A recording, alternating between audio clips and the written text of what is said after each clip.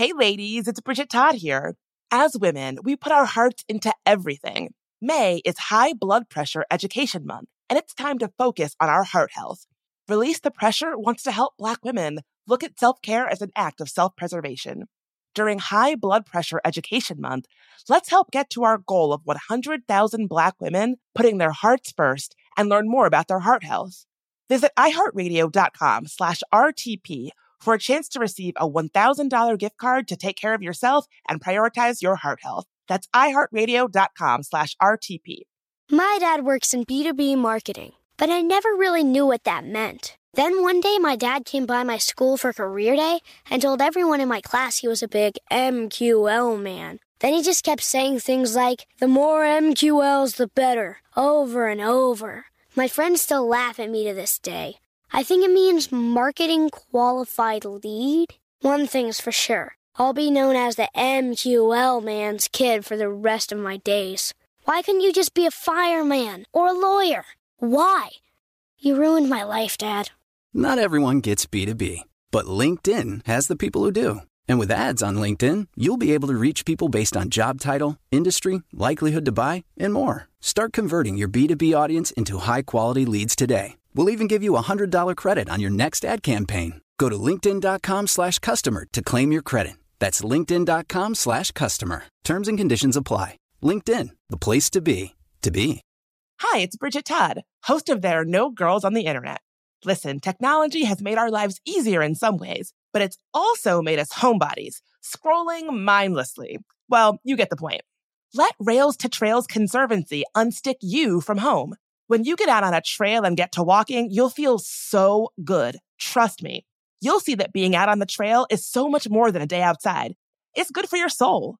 Get ideas for getting outside on the trail from Rails to Trails Conservancy, the nation's largest trails, walking, and biking advocacy organization. Visit railstotrails.org/iHeart and on social media at Rails to Trails. There Are No Girls on the Internet is a production of iHeartRadio and Unbossed Creative. I'm Bridget Todd, and this is There Are No Girls on the Internet. So it has been a wild couple of weeks at Twitter since Elon Musk took over, and to talk through all of it, I'm joined with my producer, Michael Amato. Mike, thanks for being here. Hi, Bridget. Thanks for having me back. Always a pleasure. So this might come as a surprise to you. I try pretty hard not to talk about Elon Musk too much on the podcast. From being in meetings and calls and stuff with you to make the show, that's probably surprising to you because I know that you know I have a lot of feelings and thoughts and opinions about Elon Musk. Yeah, he's pretty hard to avoid these days. It's true. And I guess I feel, when making the show, the reason why I try to limit how much I talk about him is because I just don't think it's really helpful to report on or respond to every little thing that someone who clearly wants attention says or does. I feel like I learned this the hard way back when Musk was first talking about buying Twitter. You and I rushed to put out an emergency episode. We stopped what we were doing. It was like a stop the press moment. And after that episode ran, I think it was like months and months and months and months and months until he actually bought Twitter. And during that time, it would be like he would say, oh, the deal is off. And everybody would rush to report on it and respond. And then it would be like, oh, the deal's back on. And everyone would rush to report on that and respond. And I think it's a strategy that people like Musk employ that allows for them to set the tone. And I don't think that being reactive, always reacting to the things that they say, every little move they make, is the most helpful mode to be in, because I think ultimately it really serves them in setting the agenda and capturing attention, which is clearly something they want.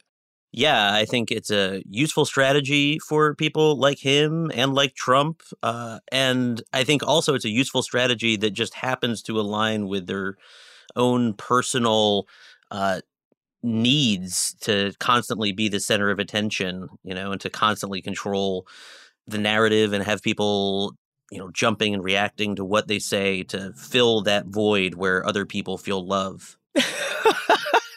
Yikes. Just coming at the gate with a 1-2 punch on Musk's inability to feel love. Okay, wow, damn. We're off to a good start, off to the races. Sorry, that wasn't my intention, but it's been a real evolution for me the last couple weeks about him. But that's not what this episode is about. I don't mean to distract. I mean, it might be a little bit, right? And so I try really hard to avoid just reacting to things to his little stunts, because people who pull stunts, they want you to react, they want you to respond. But this past weekend, something happened that really felt like a direct hit to my work and a direct kind of, I feel like, if you watch Housewives, when Kenya Moore says, "Don't come for me unless I send for you," I feel sent for, as Kenya Moore would say. And he brought up something that I actually have quite a bit of personal experience on and felt kind of compelled to talk about on this podcast. Yeah, I know you do have a lot of experience in this area, and you don't talk about it on the show much. And so the fact that you, I think, felt so compelled to say something about it really speaks to that feeling of being called. So, speak it. Let's hear it. So what's going on? Well, this past weekend, Elon Musk tweeted that he'd given internal Twitter documents to journalist Matt Taibbi, calling it the Twitter files. To be clear, that's what Elon Musk is branding it as. I'm not going to be calling it that, because I'm not going to be just,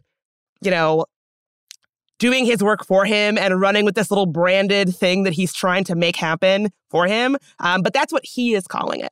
He was very excited about this. He was teasing it all weekend. He tweeted, "What really happened with the Hunter Biden story suppression by Twitter will be published on Twitter at 5 p.m. This will be awesome. Popcorn emoji," right? And so this is someone who is really drumming up excitement about something they think is going to be big. He finally got the opportunity to come up with his own nickname, and he's so excited for everybody to hear about it. You can just tell how excited this dude is to be trying to make this happen. He's trying to make fetch happen. He is all in. This is his thing. So to talk about what's in this report, let's back up a little bit. The reports appear to show internal debate at Twitter about how the platform should handle the content of a report on the laptop that was alleged to belong to President Biden's son, Hunter Biden, that was reported initially by the New York Post. You probably recall this story if you were in the United States and paying attention to domestic politics and the presidential election. Hunter Biden has dealt with addiction issues, and this laptop purported to show evidence of all this unseemly behavior on the part of President Biden's son, Hunter. I should say it is not clear to me how this laptop was obtained, if it was actually Hunter Biden's laptop, and thus there was a lot of confusion around how folks could, responsibly report on it or talk about it. Yeah, I remember that, obviously, and I feel compelled to remind everybody that the reason we know about this Hunter Biden laptop story, which maybe it was his laptop, maybe not. We don't really know. I did some research ahead of this show, and it's basically unverifiable. But the reason that we know about it is because a concerned citizen brought it to Rudy Giuliani, right? And I think that says a lot if you think about the source of the information being Rudy Giuliani. Earlier this morning, he was at a hearing here in D.C. before the bar, facing possible disbarment for his frivolous, ridiculous actions in contesting the 2020 election. And his defense there was that he didn't have the time to verify that what he was filing to court was accurate. And so if he doesn't have the time to verify his legal briefings, what are we to make of his everything else in his life? I don't know. I'll just leave it there. I don't mean to make the story about that, but anything even connected to Rudy Giuliani, let alone originating with Rudy Giuliani, I feel needs to be taken with a pretty big grain of salt. Are you trying to suggest that when Rudy Giuliani is in the mix on something, that it's not on the up and up? If he's in the mix, God help everyone. So you can sort of get an idea as to why there was a lot of skepticism and confusion early on around this Hunter Biden laptop story. And that confusion very much extended to social media platforms like Twitter.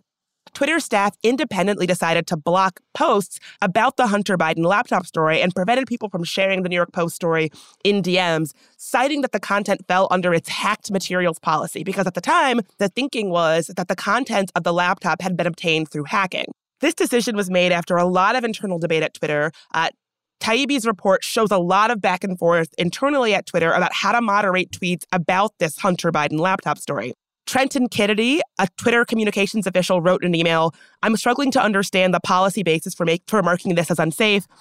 Kennedy advised that the company should say that it is waiting to understand whether the New York Post story was the result of hacked material. I have to say, Twitter, it sounds like they really erred on the side of caution here. You might remember that White House spokesperson Kayleigh McKinney, her Twitter account was locked for sharing a tweet with the laptop story in it.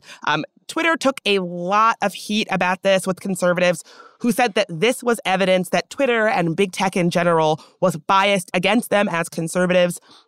Then Twitter CEO Jack Dorsey spoke about the backlash publicly, saying, "We made a quick interpretation using no other evidence that the material in the article were obtained through hacking, and according to our policy, we blocked them from being spread. Upon further consideration, we admitted this action was wrong and corrected it within 24 hours. And so, again, you really see the sort of messy nitty-gritty of this company having to decide in real time how they were going to moderate this story that they could not verify and didn't know its origins. And at a time when everybody was felt the same way. Like, they were not alone in that thinking. So I guess the question might be, like, was this the right call? I honestly could not tell you. This is, like, way above my pay grade. But I do think that reasonable people could and do disagree with whether or not Twitter should have allowed that report about the laptop to be on the platform. But I will say that it seems like fairly new ground for a platform to have to sort out, this kind of situation that is so potentially sensitive, right? So I can understand why there was some debate about it. I can understand why folks internally disagreed, why folks externally disagreed. It's really kind of new territory for a platform to have to sort out. And the emails really reflect that there was a lot of what seems like healthy discourse about how they should best proceed. Right. So there's two different things, right? You can disagree with the conclusion that they came to moderate the content, which maybe that was the right decision, maybe not, depending on your point of view. But to take some time and have a discussion about whether it should be moderated, there can be absolutely nothing wrong with that, right? They had a discussion about it. Just the act of discussing it is not in itself anything nefarious. And to suggest that it is really disingenuous.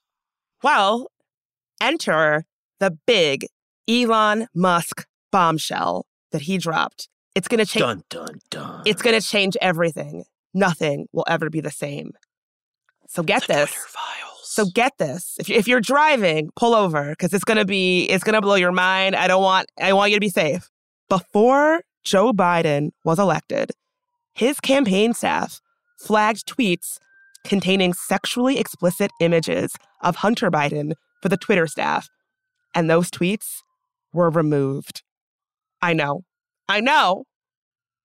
Cancel the Constitution. That's it. That's it. America is over.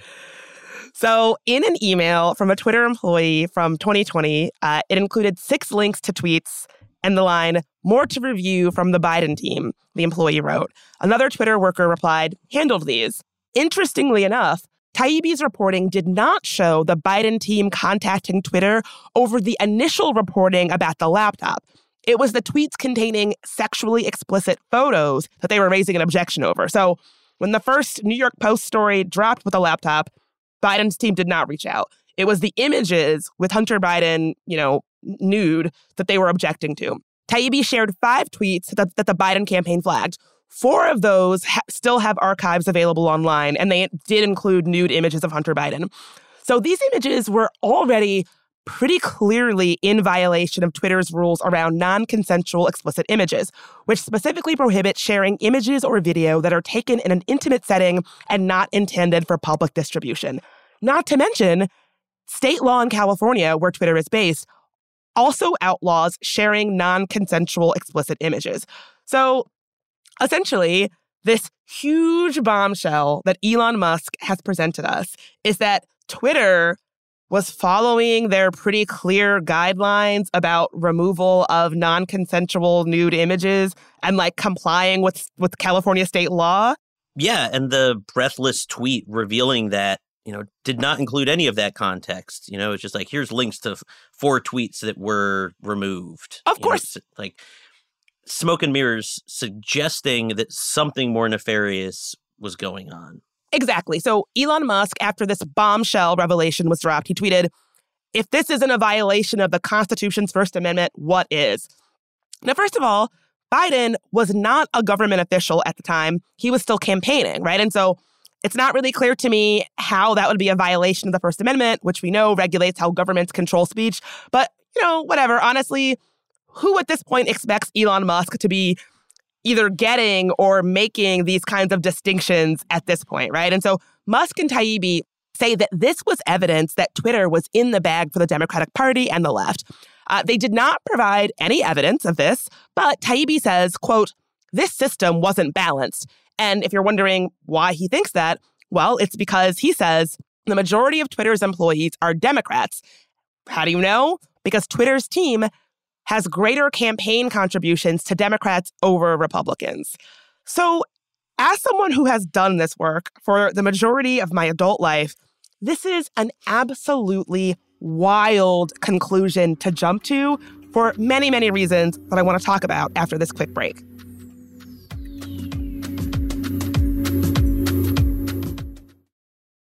Hey ladies, it's Bridget Todd here. May is High Blood Pressure Education Month. It is crucial for us, especially as Black women, to focus on our heart health. We pour our heart and soul into every aspect of our lives, but often our own health takes a back seat. That's where Release the Pressure comes in. It's all about us, Black women, seeing self-care as an essential act of self-preservation. Whether it's for yourself, your family, or your community, your health is invaluable.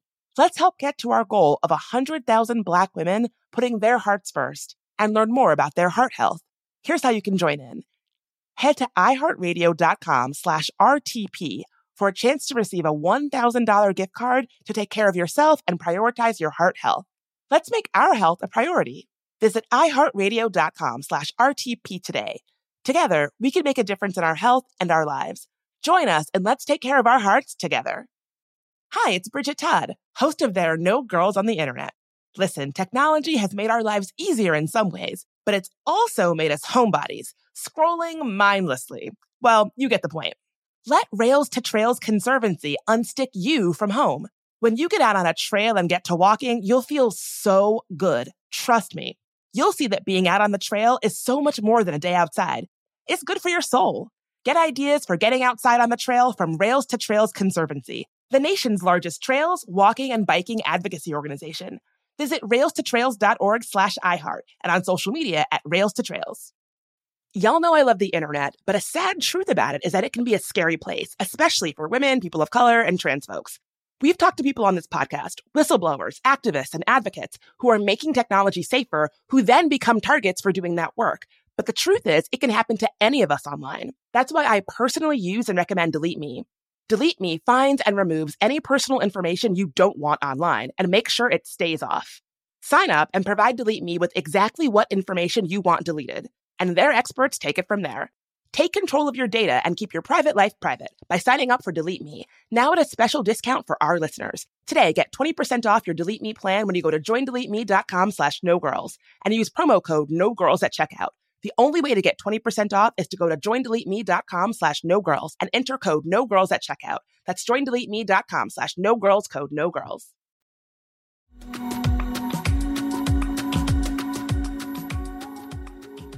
And we're back. We were talking about Elon Musk and Matt Taibbi dropping this bombshell about what they say is evidence of Twitter and big tech being in the bag for the Democratic Party and the left. And I have to say, as someone who has done this work, it's just a really out there conclusion to jump to. First of all, social media platforms having a direct line of communication with political leaders is 100% normal. And that is the case for all major social media platforms. Facebook has them, Instagram has them, Snapchat has them. It is totally a normal, commonplace thing. I have done that work professionally, both from the platform side and the advocacy side. When I worked at the social media platform Medium, I was essentially the person on the political team whose job it was to make inroads and connections with political leaders and activists and thought leaders on the left. They could reach out to me with issues and questions, etc. There was also a counterpart to this work on the right who did the same thing as me, but within the Republican Party. It was actually like a very fulfilling and interesting job. We had lots of spirited discussions and debates about content on our team that actually remind me quite a bit of the internal emails that we saw from this reporting. It's also, fun fact, why I attended the 2016 Republican National Convention and got to watch Trump officially accept the nomination for president in person, which is a story for another day. But part of the advocacy work that I do now involves communicating with platforms to hopefully help influence their content moderation decision-making to be less hostile toward marginalized people.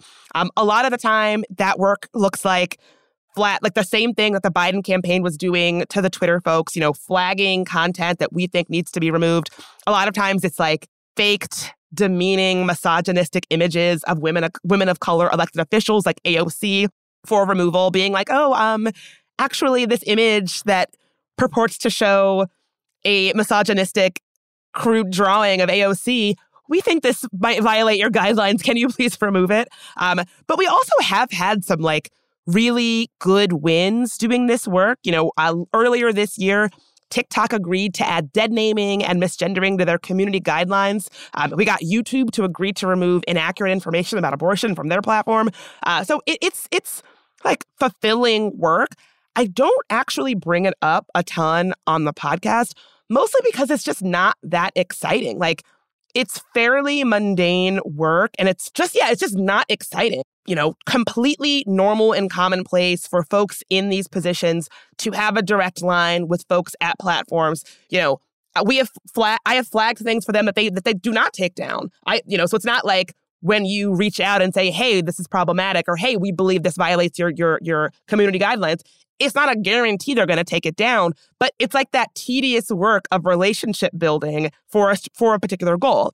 And Musk trying to reframe that work that so many people do that is totally commonplace across platforms, him trying to reframe that as somehow nefarious or somehow a threat to our democracy is completely wild. Completely wild.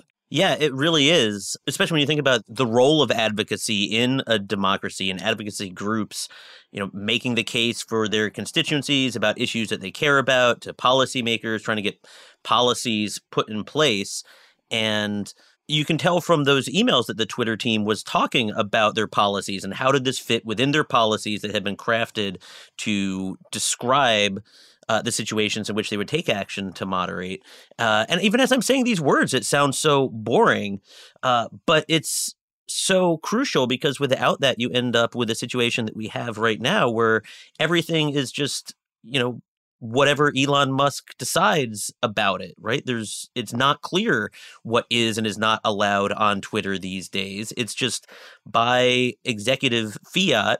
And also, all those fiats bring more attention and news attention to him, which is a win-win for him. I'm so glad that you said that because a few weeks ago, I think it was Sam Harris asked Elon on Twitter about whether or not he was going to reinstate Alex Jones.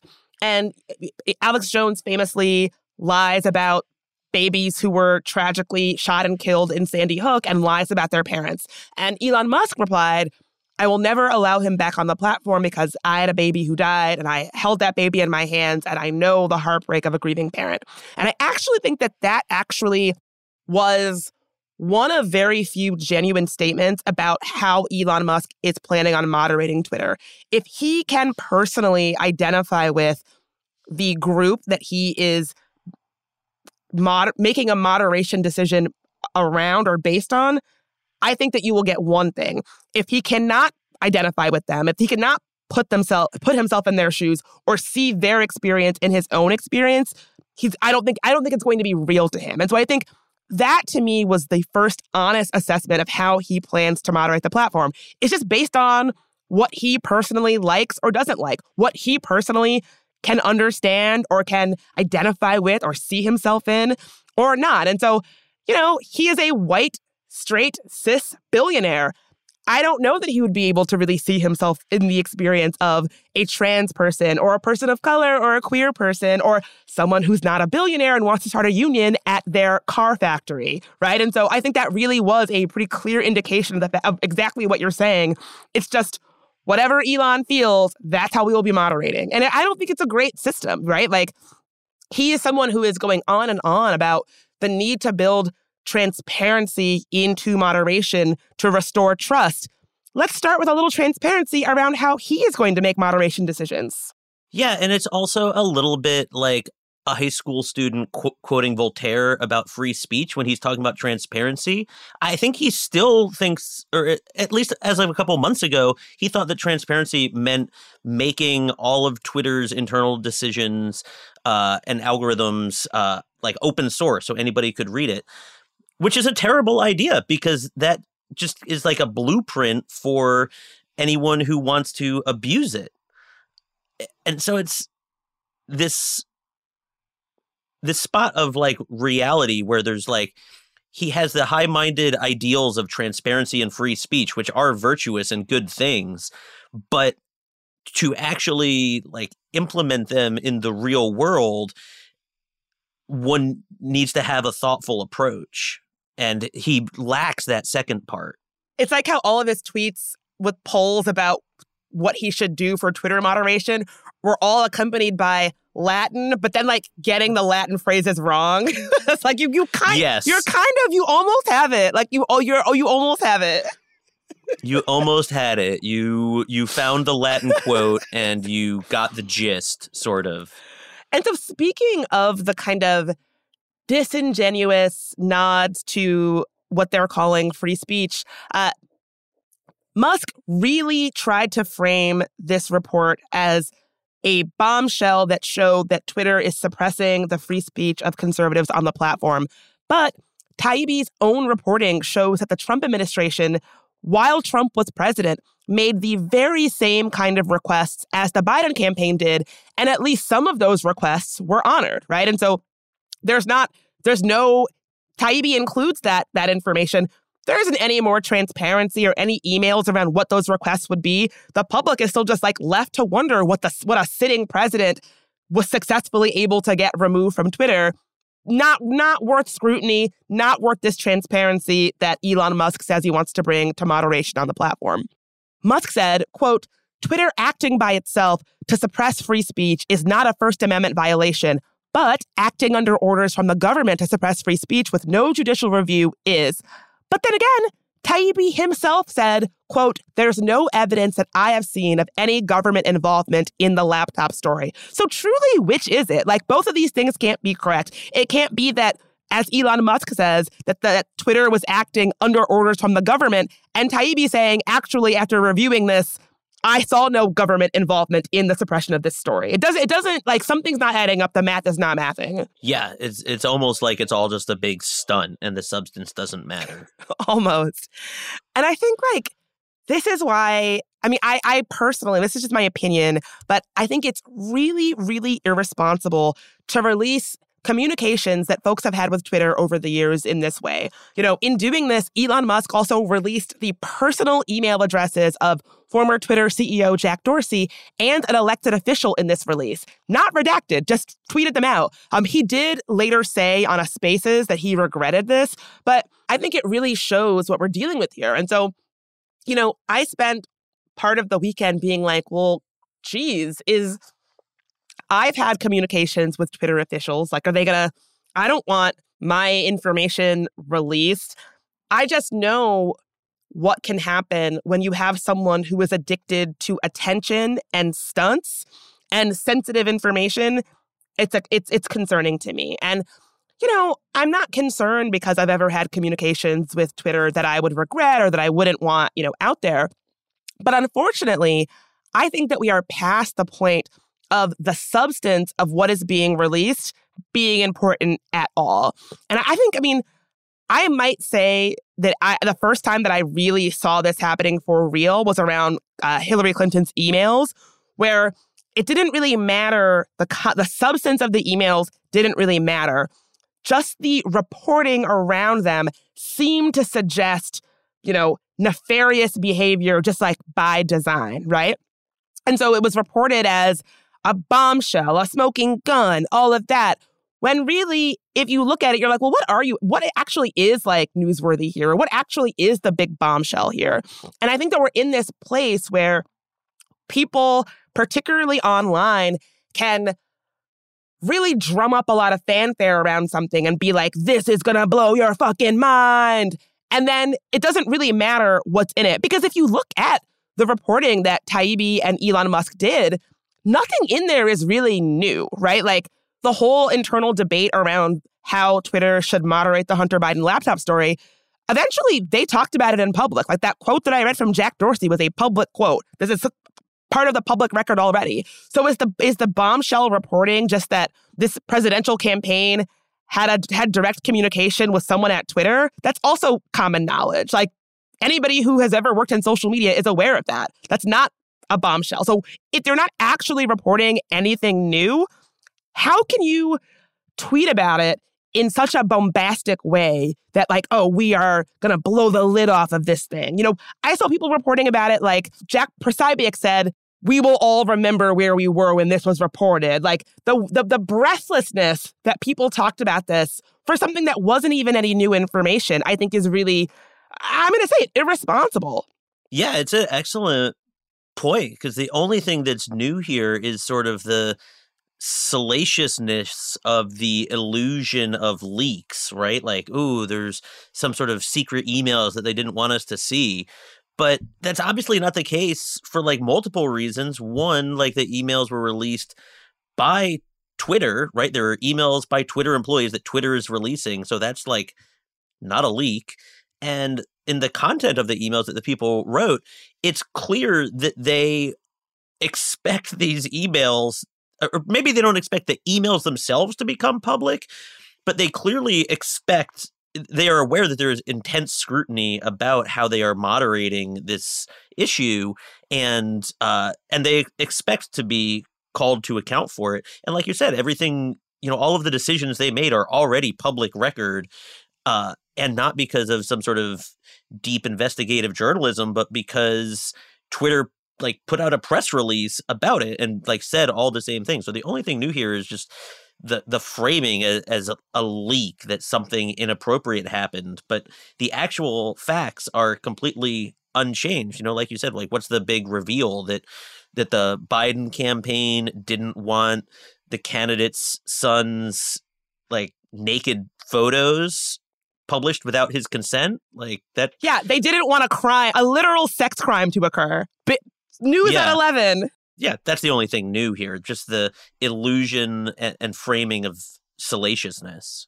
And I think that Elon is doing this because he is speaking to people who I think already feel aggrieved, right? And so he knows, even if this isn't really anything, nothing really new is being, talked about or reported, that people that feel aggrieved are going to be like, oh my God, mind blown. This is huge. Oh my God, this confirms my persecution complex that I have been censored on Twitter. And I think that's exactly why he is doing this, because he knows that all of his sycophants and hangers-on are going to amplify that claim and be like, oh my God, huge reporting, even though nothing new is being reported. Here's how Representative James Comer from Tennessee, here's what he had to say about this.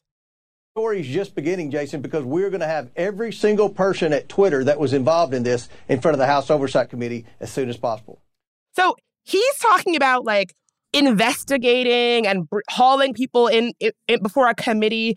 I think that it really is a testament to the fact that we are anybody can say anything, and the substance of what is actually being said doesn't matter, because people who are already predisposed to feel aggrieved and be on the side of like, oh yeah, we're being censored, are going to circle the wagons to make sure that that claim is amplified and like treated with seriousness. Yeah, like truth doesn't exist. It's all just framing and, winning the narrative. And right now, if you Google or take to Twitter to search her name, there are people talking about how Vijaya Gadde, who was Twitter's former head of legal policy and trust at Twitter, the person who made kind of moderation decisions and was the head of, combating things like misinformation and hate speech, how she should be arrested for her role in moderating content around the Hunter Biden laptop story and, quote, rigging the 2020 election for Biden. So it's interesting how all of this, I think it's savvy on Elon's part because it feeds into this like big lie that somehow, somewhere, the 2020 election was rigged for Biden against Trump. Yeah. And, isn't it convenient that they finally found a woman of color to be the poster child of this invented scandal? Obviously it's a woman of color. And the other idea in here is that this one singular event is what rigged the election for Joe Biden, right? Everybody still knew about the Hunter Biden laptop. We're still talking about it years later. It's not like Twitter's decision to not show those photos somehow killed the story and nobody ever heard about it again, right? So it's like even the part that they're aggrieved about is just completely fabricated. More after a quick break.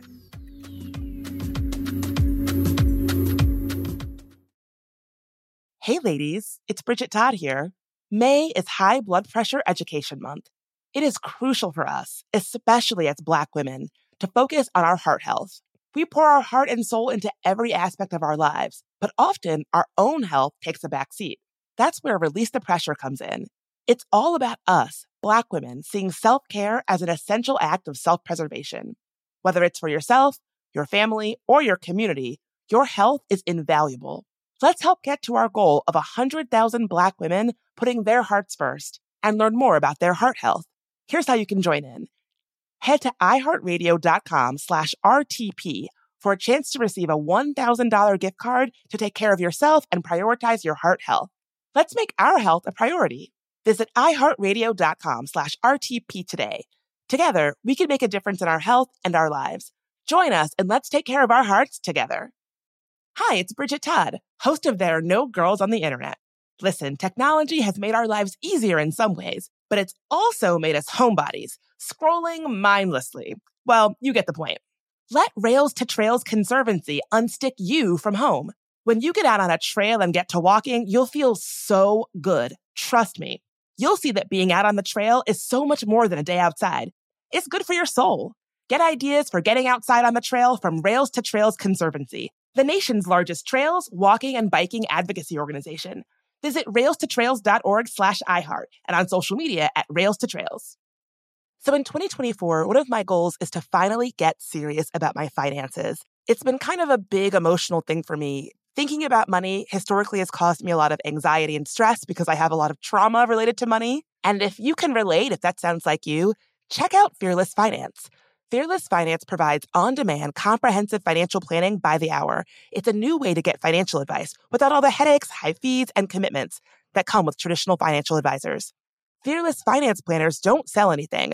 No used car salesman vibe here, and that means no concerns about being sold something just for the commission that it earns a rep. Their planners meet you where you are on your financial journey. No judgment, whether you're looking to buy a house, optimize your savings, or just want to make sure your finances are okay. They can answer your questions and help you achieve your goals. No question is too small, no problem is too big. Fearless Finance is making financial advice more affordable and accessible. You meet with your planner virtually, and they charge by the hour. Visit fearlessfinance.com today to get started. You can chat with a planner for free to make sure it's a good fit. And you'll get $50 off your first planning meeting when you use code GIRLS.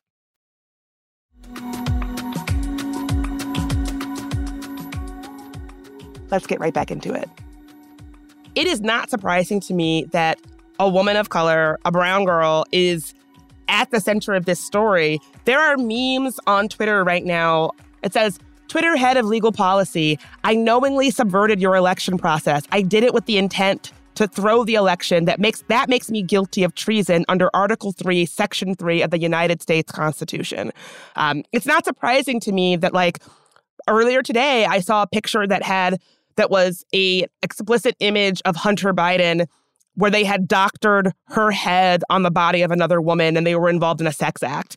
it's not surprising to me. I think that when you talk about this kind of thing, and I know I beat this drum a lot, misogyny and racism is all linked. And when you talk about this kind of thing, it is not surprising to me that, the fallout is not measured discourse. The fallout is talking about arresting this woman and making crude memes of her that are sexually explicit. Yeah, it's so sad, and just like the same old story of like, once again, it's just racism and misogyny finding new stories to turn into memes to feed that same narrative. Exactly. And it has to be said, I mean, I didn't want to bring him up in this episode, but here I am. In response to this reporting, Trump took to Truth Social to advocate for throwing out the Constitution and throwing out the 2020 election results. And so, if this whole thing was meant to be a crusade around free speech, and it led to Trump, who is the presumptive Republican presidential nominee, being like, oh, I'm coming out in favor of throwing out the Constitution. The First Amendment is part of the Constitution. So, like, where are all these, like, free speech crusaders who are, like, trying to protect the free speech of the First Amendment when the presumptive Republican presidential nominee comes out against just throwing the whole thing out because of their reporting? It's a great question. It's almost like, something, it's like selectively applies here, but not there. Today they care about the Constitution. Tomorrow, let's cancel it. I mean, I guess to Republicans' credit, not many people rallied around Trump's cry to cancel the Constitution, whatever that would mean. I wonder if part of this whole thing is just like Elon really being desperate to try to like get in Trump's good graces. You think? I mean, some of those images he was tweeting a couple of weeks back about him and Trump were definitely an appeal to get into Trump's good graces, I'll say. I'll just keep it at that. We can move on. They were so like Good Graces is the title of a movie here. So yeah, I think it's really scary how commonplace communications are being reframed as indicative of like nefarious, inappropriate behavior. And I also think that it's confirmation bias at work. Some people on the right, which at this point I think includes Elon Musk, already believe that they are being censored on social media platforms. A really interesting 2020 study by the Pew Research Center found that 90% of Republicans believe that their views are being censored, and 69% of Republicans, or people who lent Republican, believed that social media companies generally support the views of liberals over conservatives.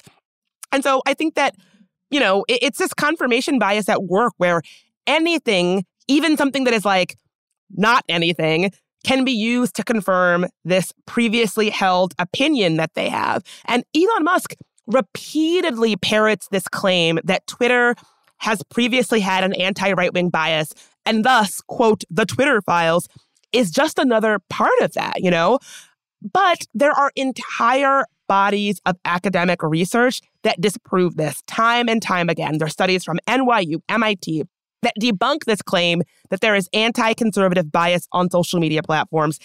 It's just not a thing, right? And so there was also a study done internally at Twitter. In the pre-Elon Musk days, after Trump was banned from Twitter, the team was facing a lot of criticism saying that they were censoring the right. So they looked into it. The internal research team at Twitter found that folks on the right are actually amplified on Twitter, both within the United States and globally.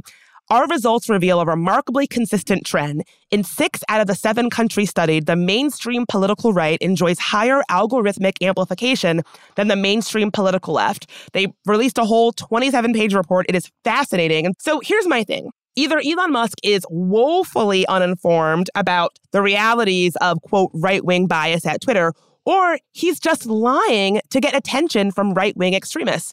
And that's really kind of what bums me out. There are entire bodies of work and studies and school of thought dedicated to answering all of these thorny, complicated questions that are raised by social media and how it is moderated, right? But Elon Musk is demonstrating time and time again that he does not care about any of that because he thinks that he knows better, despite never having done this work before. And I feel like everything in our culture is really coalescing around confirming that he has some kind of super special, innate genius ability to understand this stuff as a novice more than people who have been working on it for years and years. In his last few weeks, he came into Twitter and immediately blew up verification, only to realize, oh, wait, verification is actually important, and then walked back those plans to blow up verification. He said, oh, we don't need moderation. And then Kanye West starts tweeting swastikas, and he's like, wait, actually, we do need some moderation. Just kidding, guys. Let's bring in some moderation. He is learning the very same lessons that every other social media platform, even the ones like Truth Social and Parler, that started by being these fringe platforms that wanted to, be free speech zones or whatever. He is learning what every single social media platform, including those fringe platforms, has learned, only he's getting to the game years and years late. Yeah, I think you're right. He's just pretty uninformed about these things. And,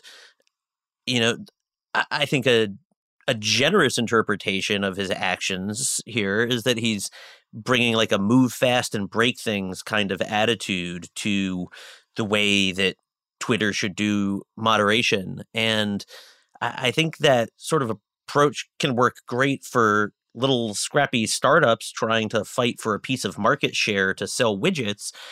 But when you are making decisions about a cornerstone of society, right? Twitter is, or at least was, how people share information. And it's just it's a really important thing. And for him to just be making these huge decisions and then days later be like, oops, my bad, guess that was wrong.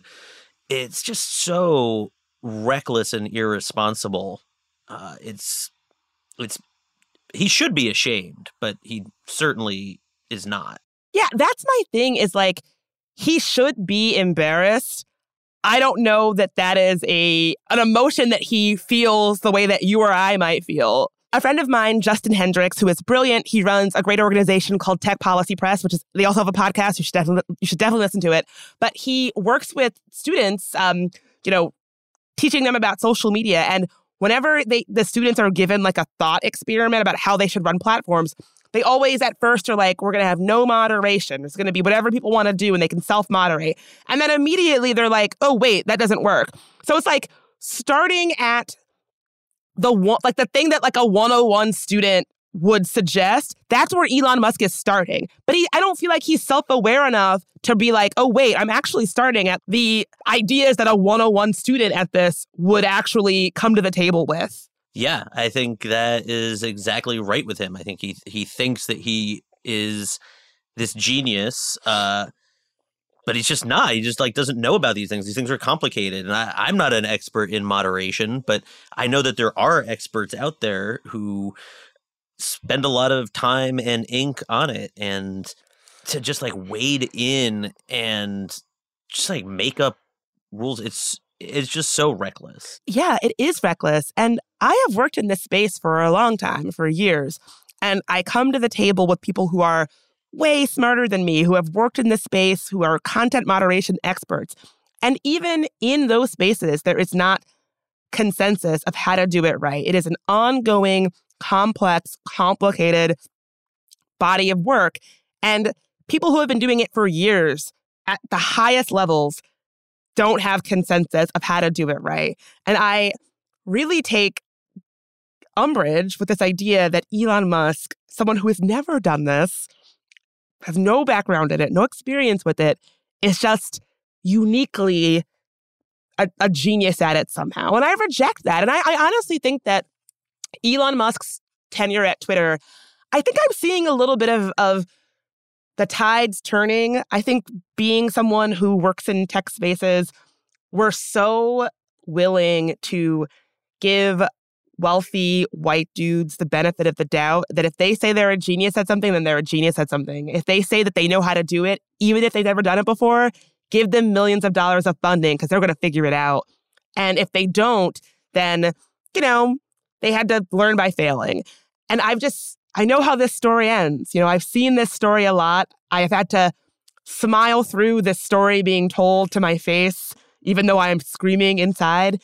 And I think we're all starting to peel back that curtain a little bit and say, well, wait, are you actually a genius? Is it possible that maybe you're not playing chess, not checkers? Maybe you're not even playing checkers. Maybe you're like eating the pieces and throwing the board on the floor. Yeah, you totally nailed it. And you talked about how content moderation is like difficult and nuanced.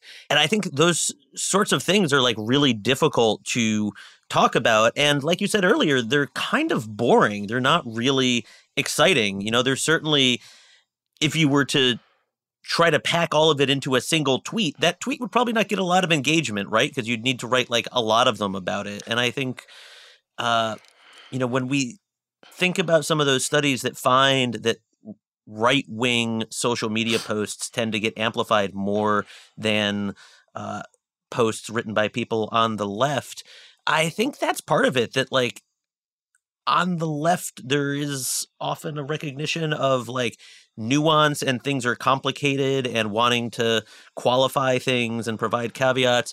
Whereas, there's certainly thoughtful people on the right, but there's also a lot of people who are not interested in the thoughtful nuance and are just interested in like getting those likes, getting those retweets. Totally. And this is actually one of the reasons why, as you know, I was hesitant to even make this episode, because content moderation is messy, it's complicated, and it's mundane. It's a lot of stuff not working and being like, oh, well, here's why this didn't work, or here's what I thought about this. And like, it's never the reality of the work that people like myself do is never going to be as flashy and exciting as the pithy but incorrect Elon Musk tweet about it, right? Like, we're at a disadvantage. The truth is actually, the thoughtful, complex truth is so much less exciting than the sexy bombshell with the popcorn emoji.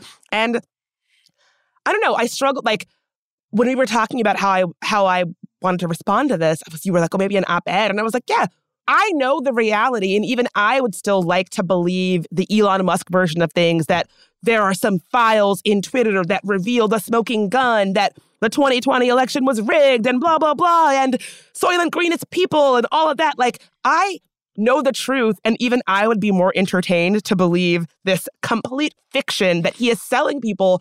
But that fiction is always going to travel faster than the mundane, boring truth. So that probably means that people listening to this were like, oh, glad I tuned in for 45 minutes of mundane accuracy. Yeah, I think you got it right with it's more entertaining, right? That popcorn emoji, we haven't really talked about that, but I think it says so much about Elon's approach to his shiny new toy that he bought for $44 billion, right? Like, he's the guy in charge. He's making all these decisions, but also he's like cool and detached and just like doing it for lols, y'all. Oh my God. Totally. And I think it's like, I don't know if you know this, deep thinks about emoji choices are my like that's my QAnon. I'm like I gotta like follow all the threads. But a popcorn emoji is inviting us to watch the show, right? Like, he knows it's a stunt. He wants us to watch. And I think that he is betting, this is just my opinion, he is betting on turning Twitter into a drama machine that people will pay a subscription to watch go down. And I think that I think that you're totally spot on. That popcorn emoji is, I know it's a stunt. Step right up, folks. Watch the show. It reminds me of something else that he tweeted. I think it was the first week that he bought Twitter and things really felt like they were on fire. And he tweeted, well, at least you know the last days of Twitter won't be boring. And I think that's really what he is counting on. Us, our attention, our eyeballs, really being glued to him and locked into what's going to happen next. It's the same way how he kept tweeting about how, oh, the daily average users has never been higher. And somebody was like, yeah, that's like setting your house on fire and then being like, wow, I've never had more visitors on my lawn than when my house was on fire. Yeah, I am so curious to see where this goes and like what Twitter looks like 6 months from now, who's using it, how many people are using it, what are they talking about on there? But that's probably a story for another show. So all of this is to say, I don't want to make it seem like pre-Elon Musk Twitter days were the best. Certainly, if you listen to this show, you know that that's not how I feel, but I just want to say it explicitly.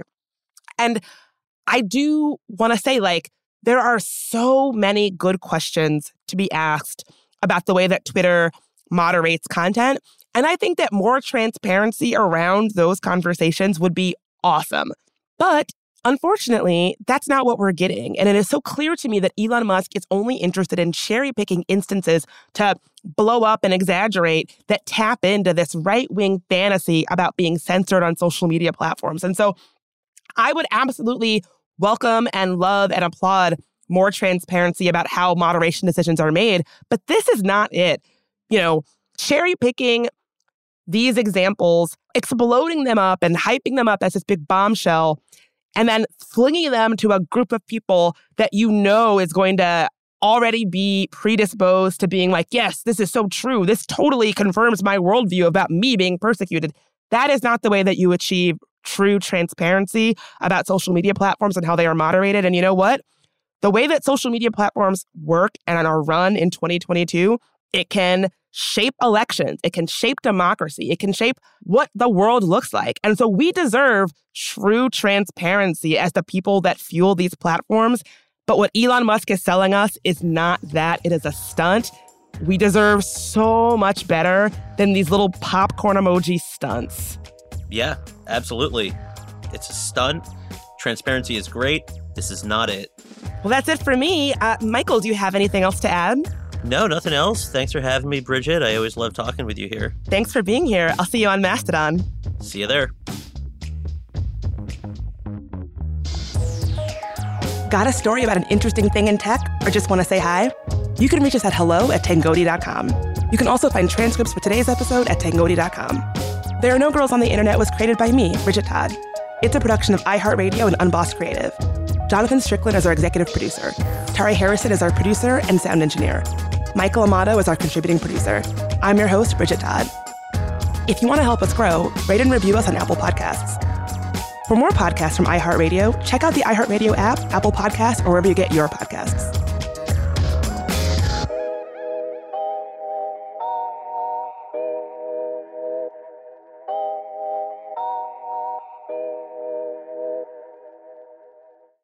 Hey ladies, it's Bridget Todd here. As women, we put our hearts into everything. May is High Blood Pressure Education Month, and it's time to focus on our heart health. Release the Pressure wants to help Black women look at self-care as an act of self-preservation. During High Blood Pressure Education Month, let's help get to our goal of 100,000 Black women putting their hearts first and learn more about their heart health. Visit iHeartRadio.com/RTP for a chance to receive a $1,000 gift card to take care of yourself and prioritize your heart health. That's iHeartRadio.com/RTP. Hi, it's Bridget Todd, host of There Are No Girls on the Internet. Listen, technology has made our lives easier in some ways, but it's also made us homebodies, scrolling mindlessly. Well, you get the point. Let Rails to Trails Conservancy unstick you from home.